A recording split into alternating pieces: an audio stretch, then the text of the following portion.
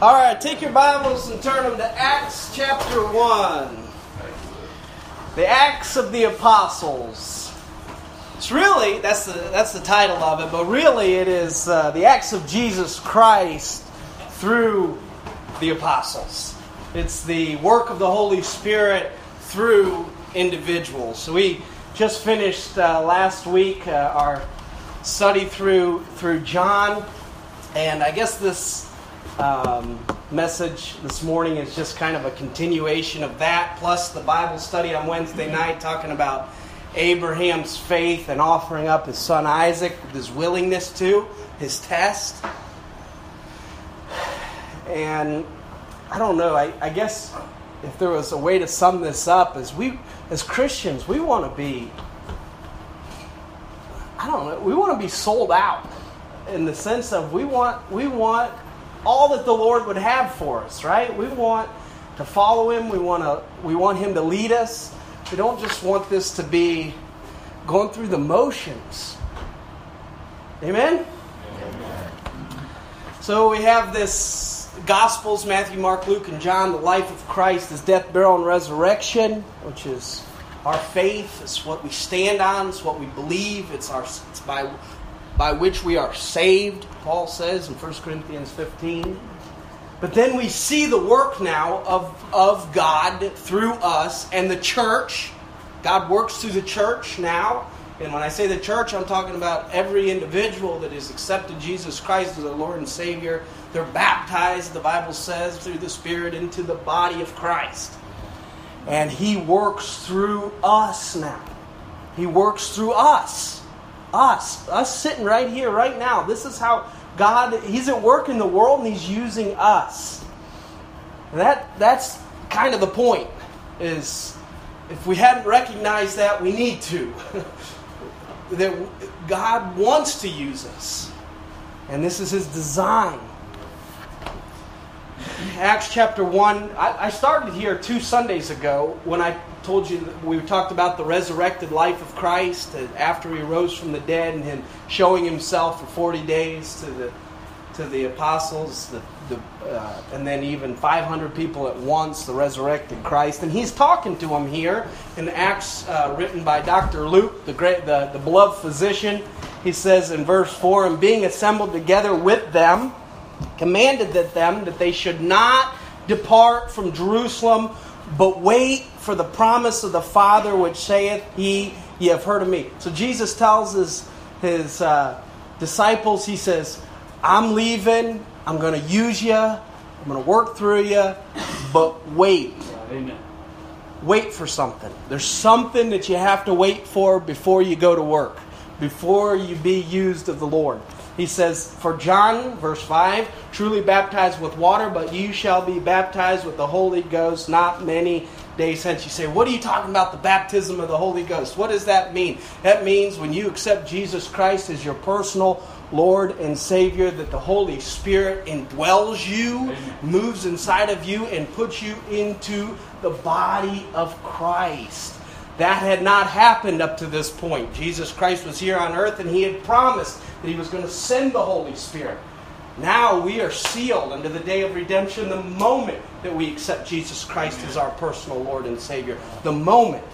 And so, but they had to wait for it because the Holy Spirit hadn't come to indwell permanently believers up to this point. Why? Because Jesus Christ hadn't sacrificed for sin yet. He hadn't made that eternal sacrifice for sin by His shed blood. So He says, wait, and you'll receive the Holy Spirit. Verse 8, common verse. But ye shall receive power. After that, the Holy Ghost has come upon you, and you shall be witnesses. Listen, what is the evidence of the Holy Spirit in your life? There should be some evidence. We've preached a lot about the fruits of the Spirit in your life, the evidences of the Spirit. But listen, immediately upon having the Holy Spirit in your life, there'll be a couple things. There'll be a supernatural power that you did not have before. And you'll also become a witness. This is evidence of new Christians, new believers, that when they accept Jesus Christ as their Lord and Savior, all of a sudden they just want to tell people about it. they become witnesses. That's what a witness is. I'm just telling you what happened to me, right? And he says, you shall receive power after that the Holy Ghost has come upon you, and you shall be witnesses unto me, both of Jerusalem, where you're at, in Judea, go a little farther, Samaria, go a little farther, and in the uttermost parts of the earth, the whole earth. Eventually, the message has got to go out, and you're going to be witnesses to me. Now, last week, we talked about Peter and how he had been confident in himself, confident in his flesh, but at the time of Christ's crucifixion, he denied Christ, right? And then after that, after Christ died and he seemed like he was discouraged, he even went so far as to say, I quit. I go fishing. I'm going back to what I know. I'm going back to the life that I can control my circumstances, things that are easier for me. And Jesus is telling him here, listen, you, Peter, need power in your life. And the power source comes by and through the indwelling Spirit. We as Christians, we need spiritual power. We need power to be witnesses. We need power to love. We need power to have joy. We need power to have peace. We need power to have meekness or humility. We need power to be long-suffering and forgiving. We need power to get victory over sin in our lives. We need power. And the power source is the Holy Ghost. He says, telling the disciples about the Holy Ghost, that when he sent him, third person of the Trinity, that he was going to lead us, that he was going to teach us. The Holy Spirit to us, God's Spirit in us, gives us boldness. You see that in the life of the disciples. Why? Because he's encouraging, he's heartening, he's reassuring, he's inspiring. Listen, no matter what you go through in your life, as long as you have the Holy Spirit with you and in you, you know that the Lord is with you. The Holy Spirit shows you, he bears witness of that. He is with you, giving us life, giving us fruitfulness. Hold your place there and turn. Well, we're going to be in Acts for a little bit. Acts chapter 4. Acts chapter 4. This is the Peter that was so discouraged, denied Christ 3 times. He was willing to give up his life as a disciple and kind of go back to what he knew. In Acts chapter 4 and verse 31, the Bible says, and when they had prayed, the place was shaken where they were assembled together. And they were filled with the Holy Ghost, and they spake the word of God with what? Boldness. They spake the word of God with boldness. I find that this is interesting throughout the Scripture as you see the start of the church. The church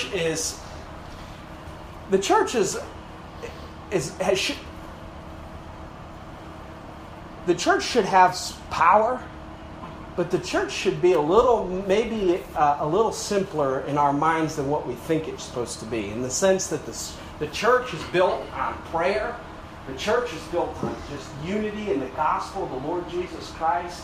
The church is built on fellowship. And you see this here. They're assembled together. They're here in unity, right? And they're praying. And there is a shaking.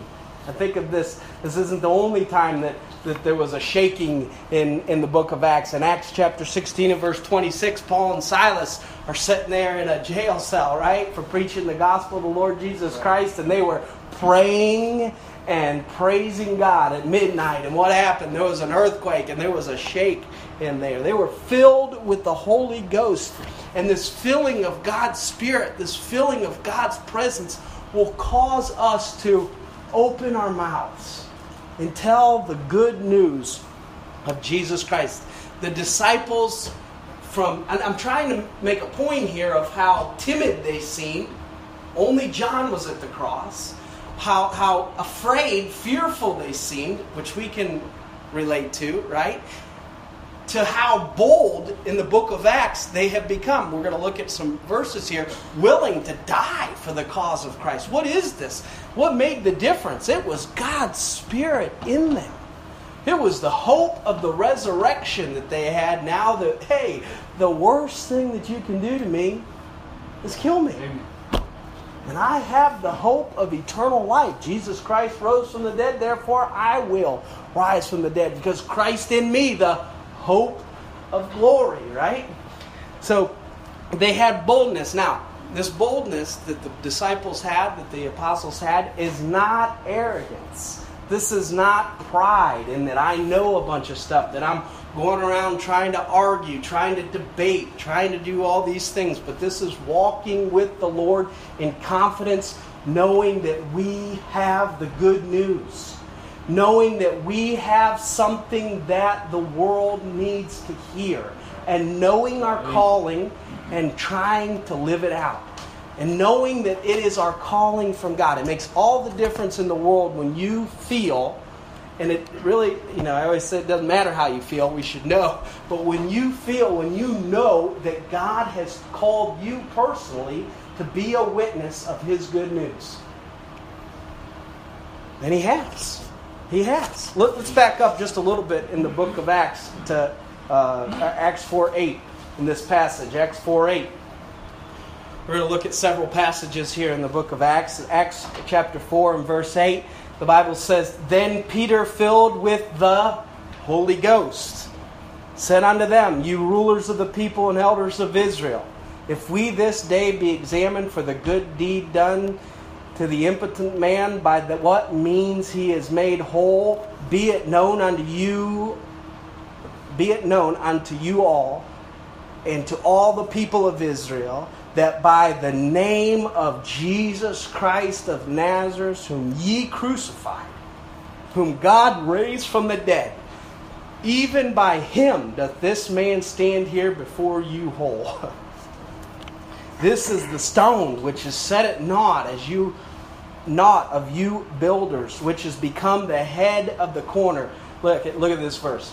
Peter preaching. Neither is there salvation in any other, for there is none other name under heaven given among men whereby we must be saved. Here, Peter, the person just days before. This is within just 50 days and maybe a few more than that. Peter is denying Jesus. He's saying, I don't know Him. This is the Peter that was willing to give up, now standing before these same people that crucified Christ. And he is preaching with boldness. He's saying, you guys crucified Him, and the person that you crucified is the way to salvation, and there is no other way.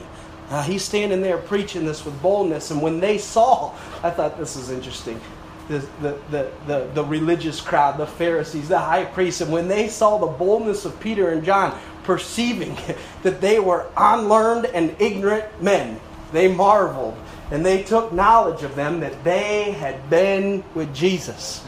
Right. You know what they said? Who are these fishermen? These guys are ignorant and unlearned, but my goodness, they're standing up here preaching with the power. Listen, when we have the Holy Spirit of God working in us, one thing that they can't deny is the power of the gospel. The power. He says, listen, this person that was lame, he was healed in the name of Jesus Christ, the one that you crucified. Look at verse 18. It says, And they called them and commanded them that not to speak at all nor teach in the name of Jesus. Peter and John answered and said unto them, Whether it be right in the sight of God to hearken unto you more than unto God, judge ye. For we cannot but speak the things which we have seen and heard. Boy, look at the difference. You know what Peter and John are saying? These are the guys that just said, I go out fishing. These are the guys that they said, we can't not. We know what you're saying. We know you're threatening us. We know that you just killed Jesus and you'll kill us too. But we cannot not tell you what we saw. We cannot stop telling the good news of Jesus Christ. We just can't quit. Look at verse 27 of chapter 5. Acts 5:27. And when they continued to preach. They didn't stop. They continued to teach. And when they had brought them and set them before the council, and the high priest asked them, saying, Did not we straitly command you that you should not teach in this name? And behold, ye have filled Jerusalem with your doctrine, and intend to bring this man's blood on us. You know what they're saying? This is going to backfire. We're going to end up in trouble here if people start believing that we crucified the Christ. In verse 29, and Peter and the other apostle answered and said, we ought to obey God rather than men. Isn't that true? The fear of man brings a snare, right? But the fear of God brings peace, joy, knowledge, wisdom, understanding. Look at verse 40 of chapter 5. They continue to preach. Verse 40, and to him they agreed, and when they had called the apostles and beaten them, they commanded that they should not speak in the name of Jesus, and let them go. And they departed from the presence of the council, rejoicing. They'd just been beaten. That's how, we kind of read over that, but that'd be tough to take, a beating.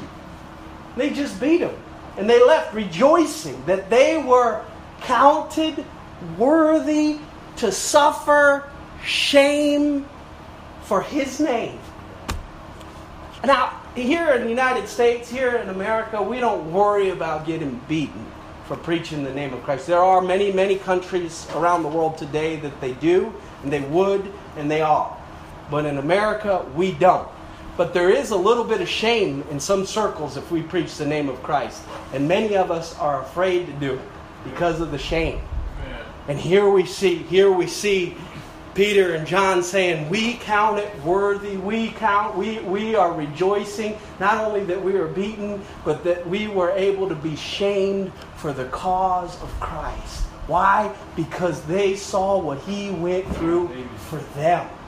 They saw what Christ went through for them, and they were happy, rejoicing to be able to do it the same. In verse 42, and daily, this is right after they were beaten. And daily in the temple and in every house, they ceased not to teach and preach Jesus Christ. Here we see they are beaten for it, they're shamed for it, and that didn't slow them down. They thought it was wonderful to be able to suffer for the name of Christ. This is, again, the point I'm trying to make. This is the same Peter that several days before said, I never knew Him. I quit. I go fishing. I'm going back to what I know. He took this beating for the cause of Christ, for the name of Christ, and just said, listen, this is just the cost of doing business. This is just the cost of preaching the gospel of the Lord Jesus Christ. Look at what Peter says in 1 Peter chapter 4. 1 Peter chapter 4. 1 Peter chapter 4 and verse 11.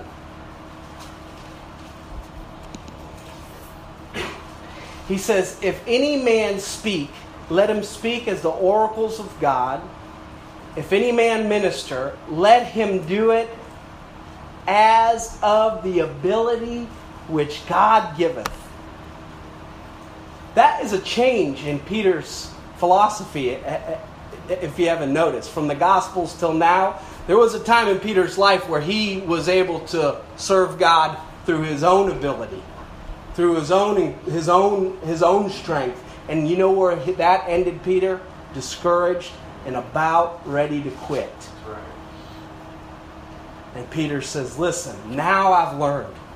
It took me a little time, like Paul said, I've learned whatsoever state I am in, therewith to be content. It took Peter some time, but he learned the rules of engagement. I said last week, Peter didn't know how to fight. He wanted to fight, but he didn't know the good fight. He thought the fight was on the outside, but the fight was truly on the inside and through the strength and the power of God. At this point now, when Peter's writing this, he'd figured it out.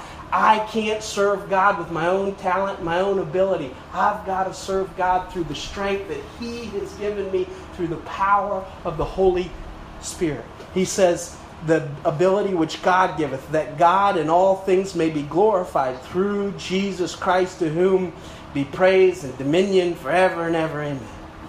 He says this, beloved, think it not strange concerning the fiery trial which is to try you. Man, I'm kind of there's just a lot.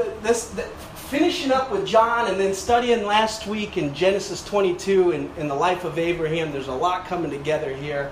But listen, Peter says, think it not strange when you go through some hardships, when you go through a trial, when you are tempted, when you are tested.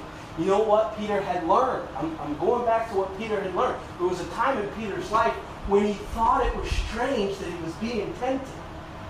And he was like, I don't know what this is. I'm following the Lord. I surrendered my life to the Lord. I've been with Him 3 years, and now I'm alone. Now my dreams are shattered. Now everything that I thought has just fallen apart.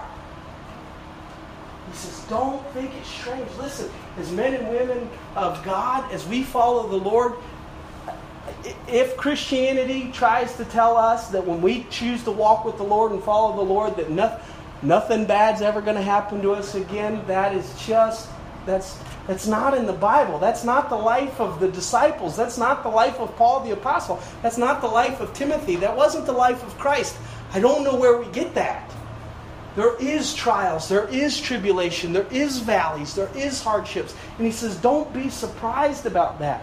He says, think it not strange concerning the fiery trial, which is to try you, as though some strange thing has happened unto you.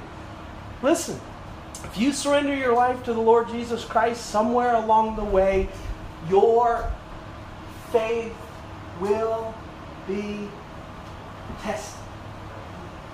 If your faith wasn't tested, you wouldn't have faith. Faith, by definition, has to be tested. He says, we are not to walk by sight, but by faith. And to prove that we're walking with the Lord, there has to be a test. Right. Not a test that we fail, but a test that we succeed. A test that we love God. A test that will obey God. A test that will follow God. He goes on to say, but rejoice, inasmuch as ye are partakers of Christ's suffering. This is a James has this idea. All these guys, Peter, James, and Paul, all say the same thing. They, at the end of their lives, they're all rejoicing in the hardships that they went through for Christ. It is not it is not the mountaintops that these three men are all rejoicing in at the end of their life. All three of these men are saying, rejoice, giving praise for the hardship, the test that we've gone through.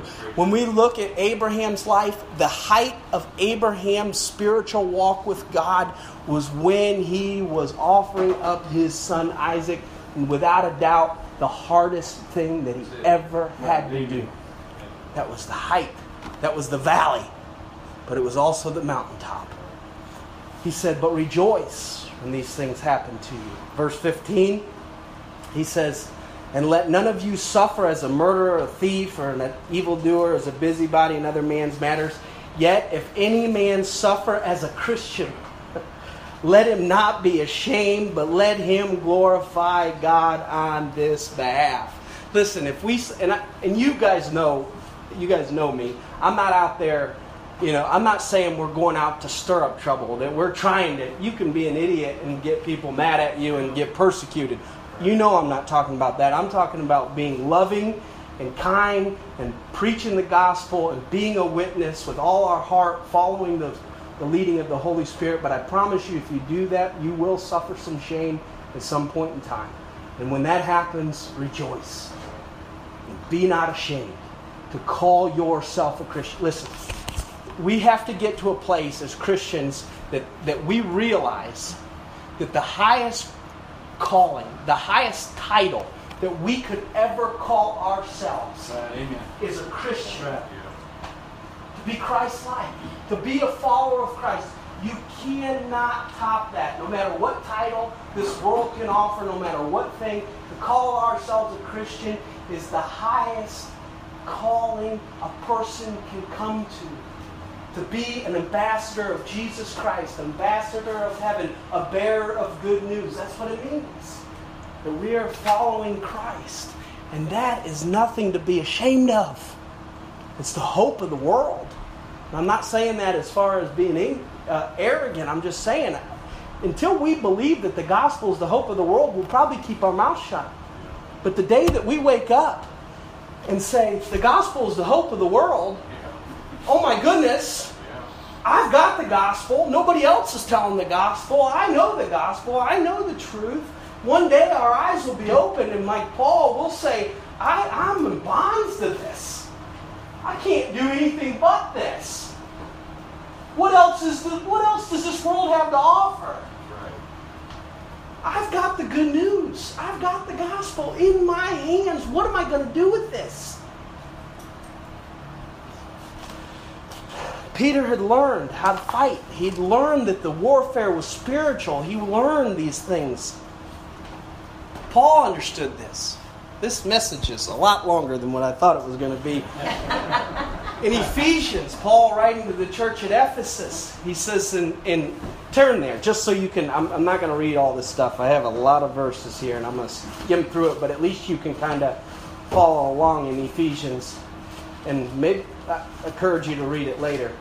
In Ephesians chapter 5, he says, be not drunk with wine, verse 18, wherein is excess, but be filled with the Holy Spirit. So he says, be filled with the Spirit. And then from that point on, if you mark that point from there, and later today or tomorrow, read from there on, you'll see why it's important to be filled with the Holy Spirit. Because then he starts talking about the inner life of the believer. He says, speaking to yourselves in psalms and hymns and spiritual songs, making melody in your hearts to the Lord, giving thanks. Amen. Someone that's full of the Holy Spirit finds a lot of things to give thanks for. Giving thanks unto God the Father in the name of our Lord Jesus Christ. First off, the Holy Spirit will fill us to a thankful, joyous spirit, even in trouble and tribulation.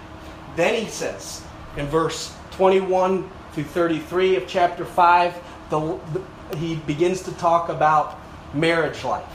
Husbands and wives. You know what we need in our marriages? The Holy Spirit. As Christians, husband and wife, you know how to have peace and joy and love in the home? The Holy Spirit. If both are filled with the Holy Spirit, it's going to be a good place. It's really that simple, but yet that's the focus. That each individual is focusing on walking with the Lord, fellowshipping with the Lord, abiding with Christ, and the marriage life will be the best that way. Then he talks about chapter 6, verse 1 through 4. He talks about children and parents. He talks about parents and children. We need power as parents to raise our children. We need understanding. We need power as children to honor our parents. This is done through the Holy Spirit, the power of the Holy Spirit. You say, I thought, sometimes we get this weird thing like, I thought being Spirit-filled and walking with the Lord was all about this, the mission field or all these different things. It is about your marriage. It's about you and your children. The next verses are going on, servants. Obey them that are your masters. And then masters, treating your employee. He goes into talking about our career. How employers are supposed to treat their employees and how employees are supposed to deal with their employers. This is all, you say, oh man, I didn't even realize I was supposed to be filled with the Spirit at work. Yeah, you're supposed to be filled with the Spirit at work. It'll affect how we deal with each other. Then he goes on, finally, verse 10 of chapter 6, my brethren, be strong in the Lord. That's the same thing Peter said, right? And in the power of His might. Put on the whole armor of God that you may be able to stand against the wiles of the devil. If we weren't going to face spiritual warfare in our Christian lives, why would Paul put this in the Bible? We are going to face spiritual warfare. Doubt, discouragement, fear, sin. You name it. It's going to hit us at some point in time. And he tells us how to combat it through the Spirit, through these tools that he gives us, the whole armor of God that you can stand, your loins girt with truth, the breastplate of righteousness, feet shod with the preparation of the gospel of peace, the shield of faith, right? The sword of the Spirit, which is the Word of God. Praying always with all prayer and supplication for all saints in the Spirit. Prayer is part of spiritual warfare, right? So he says, listen, this is how we stand. This is how we engage in warfare, is through the Spirit, through the Word of God, through truth, through faith, through Jesus Christ's imputed righteousness. And then Paul does something interesting here at the end of this passage in verse 19 of chapter 6. And for me, Paul says, church at Ephesus, pray for me, that utterance may be given unto me, that I may open my mouth boldly to make known the mystery of the gospel, for which I am an ambassador in bonds, that wherein I may speak boldly as I ought to speak. For anyone who has studied the life of Paul, going in and out of these pagan villages and pagan cities, preaching the gospel, getting beaten, getting whipped, getting imprisoned, you would never stop to think that Paul wasn't bold. But he was. He did have problems with fear. He did have problems with just saying it's easier to be quiet. Or he wouldn't have asked the church here to pray for him for boldness. You know what Paul was saying? I need the boldness of the Lord. I need an open door to open my mouth. I need strength to tell the good news of Jesus Christ. Why? Because I know what I'm supposed to do. Paul said, I know what I ought. Didn't he say that? What I ought to do. He said, I was called. Jesus called me. He called me to be an ambassador for Him. I'm in bonds. I'm a servant of the Lord. I have to do this. So church, pray for me that I'll do it. Pray that I'll open my mouth. Pray that I'll have boldness. Pray that I'll tell the good news of Jesus Christ. Paul asked the church to pray for him for boldness. We need boldness. We should be praying for each other's boldness. We should be praying for our own boldness, seeking the Lord. Sometimes I think what makes the difference between a Christian who fulfills God's will for their life and purpose and a Christian that spends their life living for themselves with little or no eternal fruit is knowing what they ought to do and attempting it through the power of the Holy Spirit. Just knowing I am called as an ambassador. I have been given the ministry of reconciliation. He realizes he's an ambassador. Turn with me quickly to Mark 8. We're going to start winding it down. Mark 8. I honestly am halfway through my notes. You're set for next Sunday. Yeah, I'm set for next Sunday. It's like I get a week off. Mark 8:34. Mark 8:34. He says, and when he had called the people unto them with his disciples also, and said unto them, whosoever will come after me, let him deny himself, take up his cross, follow me. For whosoever will save his life shall lose it, and whosoever will lose his life for my sake and the gospel's, the same shall save it. We either believe that or we don't. Jesus said it, and we say we believe it, but I'm looking at myself now. If I really believe that, if I really believe what Jesus is saying there, it would change my life. It would change my priorities. It would change my life if I really believe that. He says, for what shall it profit a man if he gain the whole world and lose his own soul? For what shall a man give in exchange for his soul? You know what, Jesus, I'm going to spend some more time on this. What is the Lord saying here? We'll just stop for just a second. He just put a value on a soul far greater than the whole world. Right. You say, oh, he's just talking and, he's just talking. He's just trying to make a point. He's exaggerating. No, he's not.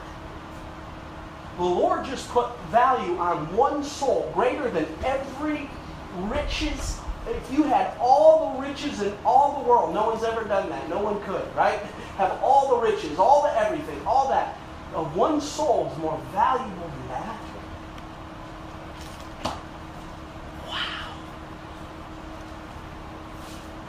He says, what shall a man give in exchange for his soul? For whosoever shall be ashamed of me and my works in this adulterous and sinful generation, of him shall the Son of Man be ashamed, and he cometh in the glory of his Father and holy angels. You know what's hard for us? What's right for us and where we have to get to in our Christian life is to deny self, to follow Jesus, to lose our life.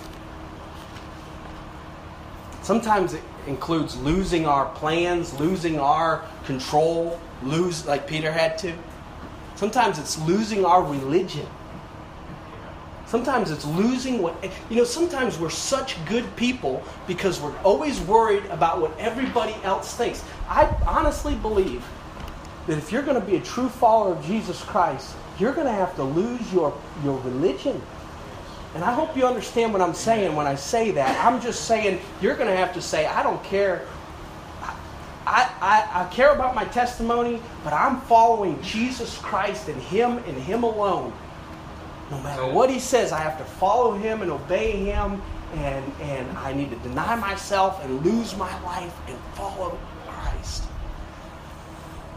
I'm sure it's always been the same, but in this generation, in this time, in this place, it is hard for us to give up anything. We truly spend our life trying to get. And it's a whole different change to say, I'm willing to give up, I'm willing to pay, I'm willing to lose for the gospel's sake.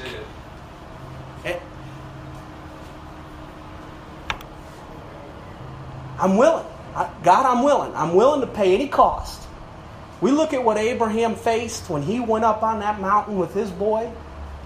He was willing, as he was tested, to offer up Isaac, believing that God would raise him.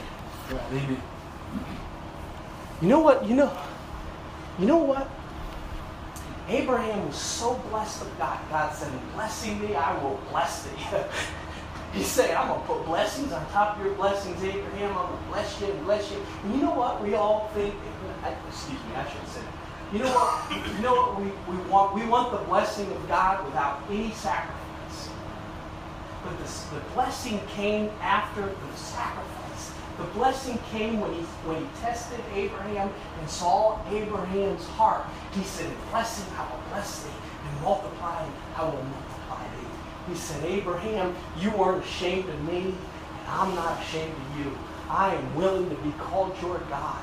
Right. And as we look at Jesus Christ, listen, it was Him that gave us our name. He wasn't ashamed of us. Here we are. We're representing Jesus down here. We're the light. He's not ashamed of us. Probably doing and I'm talking about myself, probably doing a miserable job. Jesus looks down and says, He's representing me. She's representing me. And I gave him my name, I gave him the power, and I gave him my spirit. And He is not ashamed of us. So why would we ever be ashamed of Him?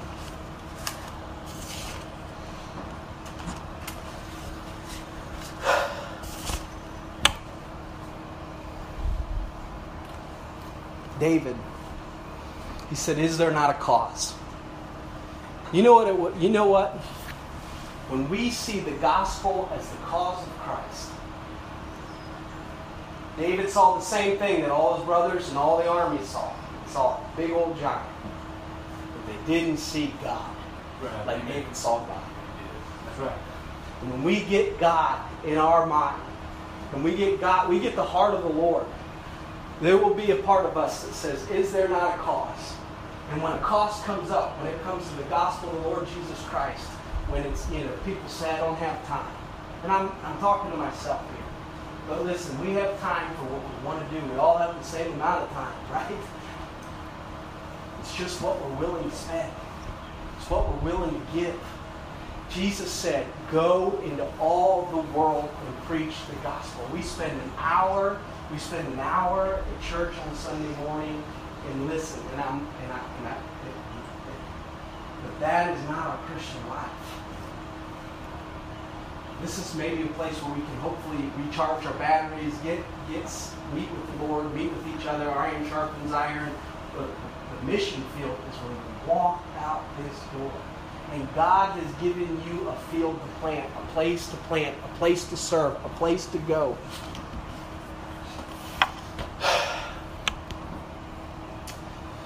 Sometimes I think that if we really believe that we're called as fishers of men, if we're called to be a light, that we should at least be honest with ourselves and say, am I a light? Am I fishing for men? I mean, last week, was I fishing for men? The week before, was I fishing for men? If not, then at least be honest with ourselves and say, I'm not engaged here. I'm not fulfilling my great commission. I'm not part of the cause, the gospel of the Lord Jesus Christ. Lord, help me. And this is where we get the intentional saying, pray. Say, Lord, fill me. Lord, use me. Lord, lead me. Lord, guide me. And He will.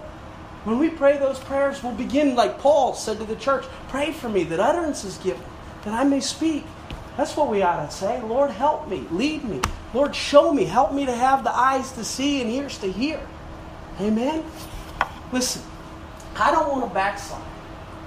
And in our Christian life, our tendency is to backslide if we're not careful. Our tendency is to go from hot to lukewarm to even cold. And we have to say, listen, I want to stay on fire. I want to stay revived. I want to stay alive. I want to see God at work in my life for the cause of Christ.